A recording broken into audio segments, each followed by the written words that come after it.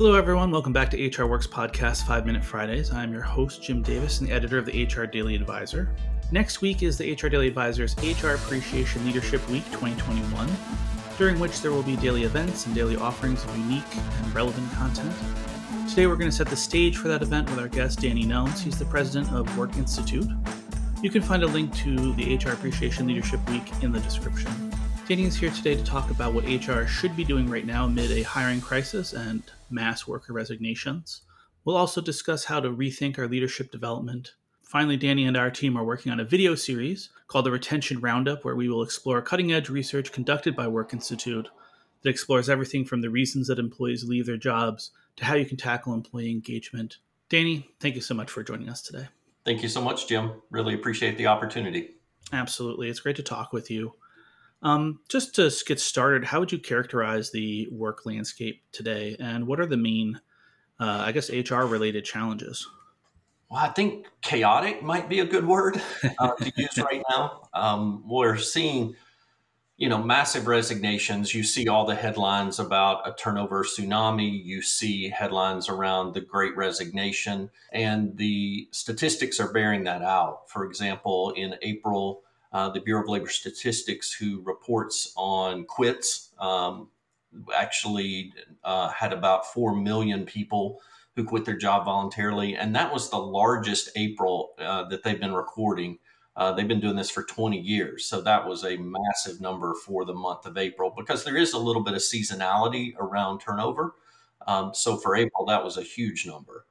So, and then the other aspect of it is just getting people back off unemployment into the workforce. So, we hear a lot of talk around that. There's some talk around unemployment benefits and when are they going to expire because you had the additional surplus due to the pandemic. And so there's a little bit of that that's at play because in that, call it sort of that $10 to $20 an hour range, those jobs, we're still trying to get people back into the workforce. And I think that's going to see some really interesting dynamics through the latter part of the summer and into the fall in terms of whether we'll be able to start successfully getting back to, lower levels of unemployment. It has been really interesting to watch this all unfold. It's definitely taking some twists and turns. It's interesting to see large companies like McDonald's now. They're doing all kinds of additional benefits to get people in the door. You see their price, their salary stuff is right on the actual restaurant. You're seeing really the largest organizations innovate to try and solve, this problem. And behind that innovation is, of course, HR and HR leadership. So what role do you think that HR leadership plays in addressing these challenges? Well, I think that right now, you mentioned innovation, and I think that's something that we absolutely have to do from an HR perspective is how are we innovative in our recruiting efforts? But to me, I think it's a little more fundamental, Jim, in that I think it all starts with companies being truly great places to work. And, first of all, and we talk about this in Retention Roundup in the series that's coming up, but, the first thing is keeping your existing employees. How do we keep the ones that we have? And I think one of the outputs of keeping the employees that you have is that is actually an indicator of a really good culture of high levels of engagement. And so that's actually attractive to other people. And so it makes your company more attractive. When you just have a turnstile of employees coming and going all the time, it's really hard to get momentum in the community to hire people. So I think it's twofold. So I think we really have to be working on keeping the people we have, but then I also think being a great employer and then really doing a good job in the early stages of employment. We've got to make sure that when we do hire people, that their job is what they expected, that we're delivering on our promises, because we see a huge amount of turnover in the first, say, 90 to 120 days. And that is very, very costly turnover because we basically never got ROI from the employee we hired. So those early stages of employment, I think this is an area where HR really has to focus a lot of attention right now. Yeah, it's poignant that those are when the turnover rates happen because that, the organization was good enough to get, did well enough to get people in the door. But the way that they were selling the role, the way that they were explaining the job clearly doesn't match what got those people in the door in the first place, and it can be tricky and it can take a lot of work to correct that. But, if that's what you're seeing at your organization is that everyone's leaving in the first couple of months, even before maybe their benefits kick in, which is usually a pretty big draw for people to remain for just a little bit longer. That's your symptom to look at what's happening at that very beginning part as people get into the door. I think one of the things that we do too much of in the interview process is we're selling the job. And by selling the job, we're actually almost overselling it with all the positive things versus giving what we call a realistic job preview and really focusing on what is the realistic job preview, what can you expect, what are we promising to do. I use that word promise a lot because I think that companies oftentimes don't fulfill their promise. And so I think that's the critical aspect, is making sure that we're setting people up for success from day one. Yeah, it's interesting. It's like when it comes to advertising and branding, which is a way that a lot of people approach recruiting, it's unthinkable to say something negative. You never see a Nike ad where they're like, well, there's some issues with our supply chain, but don't worry about that. The instinct is to polish perfect, get it out there. But in reality, people, we're adults. We can handle challenges. It's just like a relationship. You're not going to find the perfect partner that has no flaws. We all find the flaws we can live with, and you can find the flaws that you can live with at an organization. We, as an employee, we weigh those. We weigh the ups and downs. You might be willing to take a little bit less pay if you see that the culture around, say, maternity leave is really positive. That's a big deal to somebody.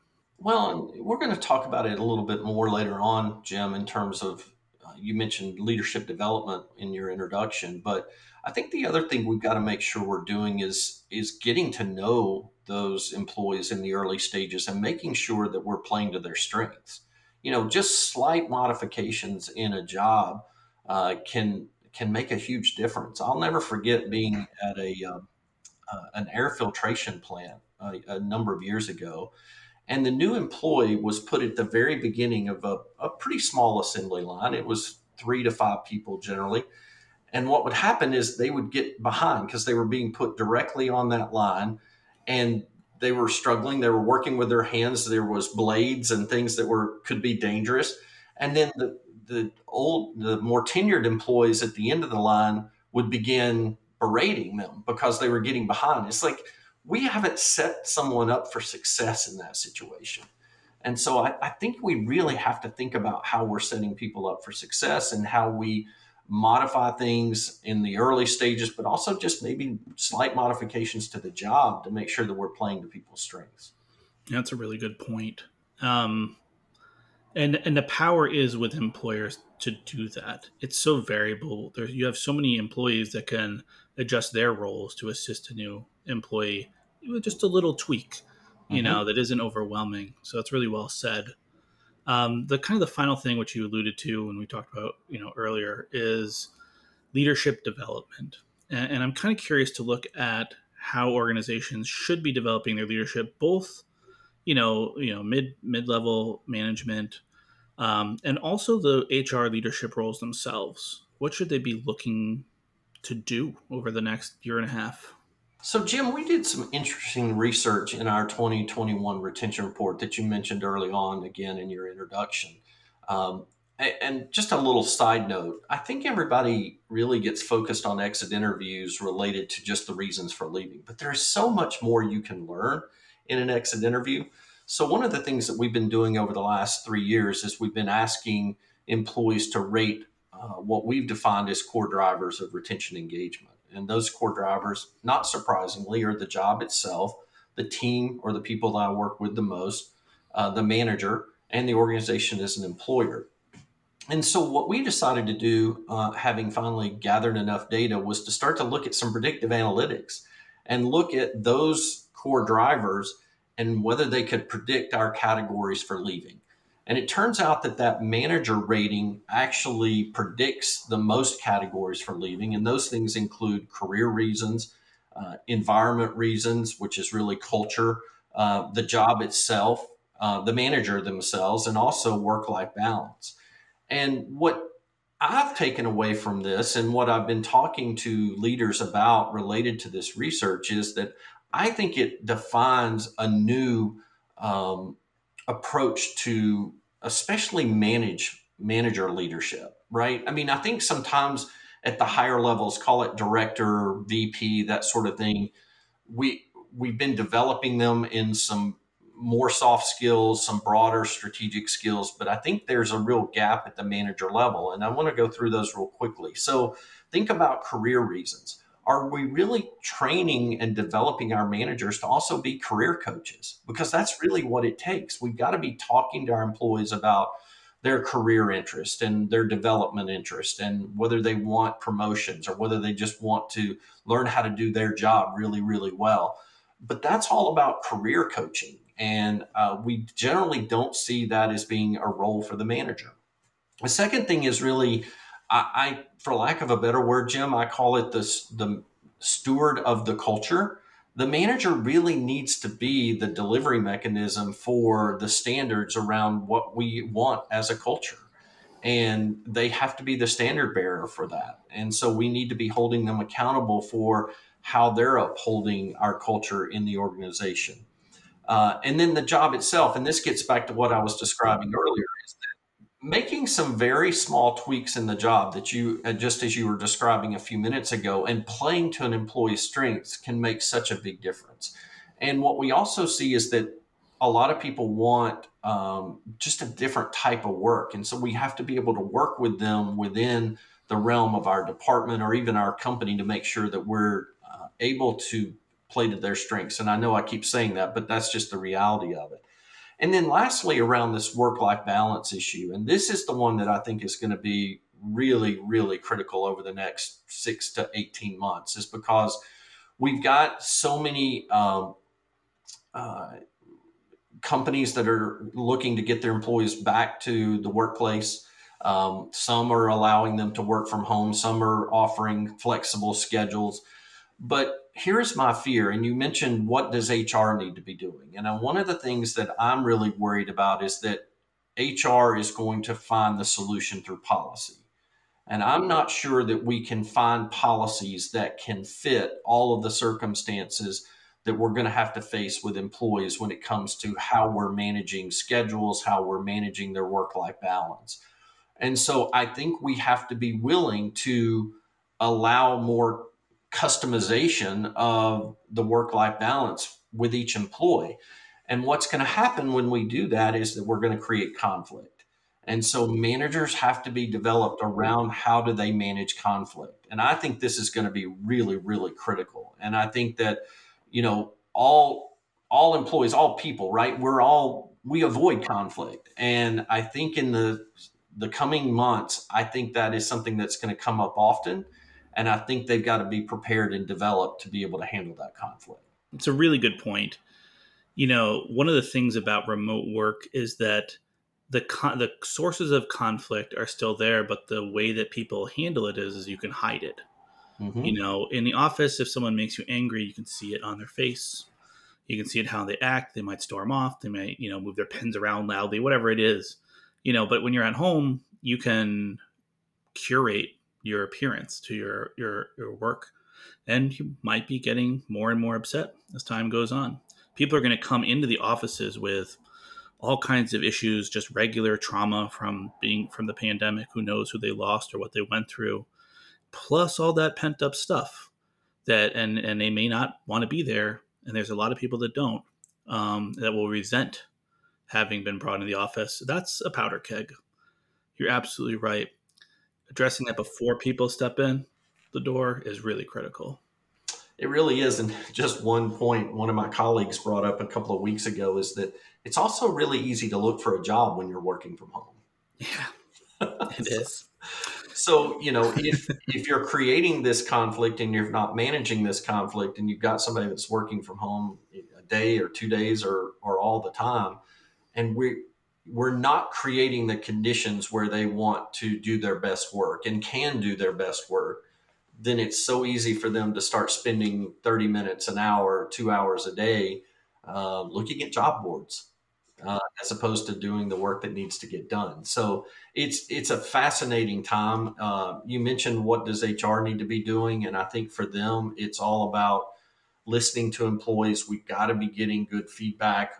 We've got to be getting out of our offices. We've got to be getting out of the transactional and really thinking big picture about how we're going to be tackling the next 6 to 18 months.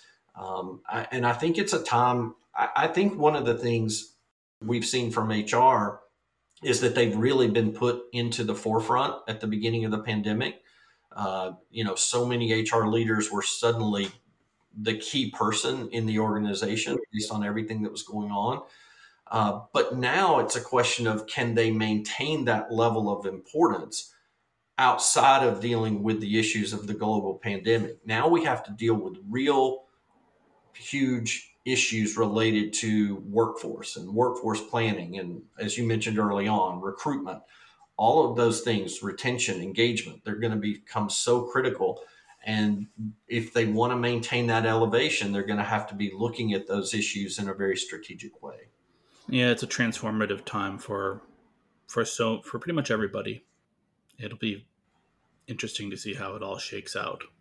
It certainly is going to be, no doubt about it. But I'm excited. I think it's going to be an exciting time, certainly to be in our business as workforce researchers. We're constantly learning and understanding what employees are doing in the workplace and what they're wanting out of an employer. And so it's going to be a really fascinating time for us. And we're actually looking at doing some mid-year research because so many things have changed so quickly. So maybe some of your listeners can be on the lookout for some of that we hope to get out here in the next few months. Absolutely. And listeners, concerning the report that Danny's talking about, it's the Work Institute's 2021 retention report. There is a link to that report in the description. It's the same report that we're going to be focusing our video series on. So, if you want to go take a look at that, then we'll provide additional commentary and analysis through that video series. Thanks so much, Danny, for taking the time to join us today. Thank you, Jim. Look forward to Retention Roundup. I think it's going to be a really terrific series, a lot of really good information. And thank you so much for allowing me to spend time with you. Absolutely. And me too. I'm also looking forward to it. It's a great project. Listeners, remember, you can always follow us on Twitter at HR Works Podcast. We're also now available on Spotify and Audible, as well as pretty much every other podcast outlet. Thank you so much for listening. This is Jim Davis with HR Works.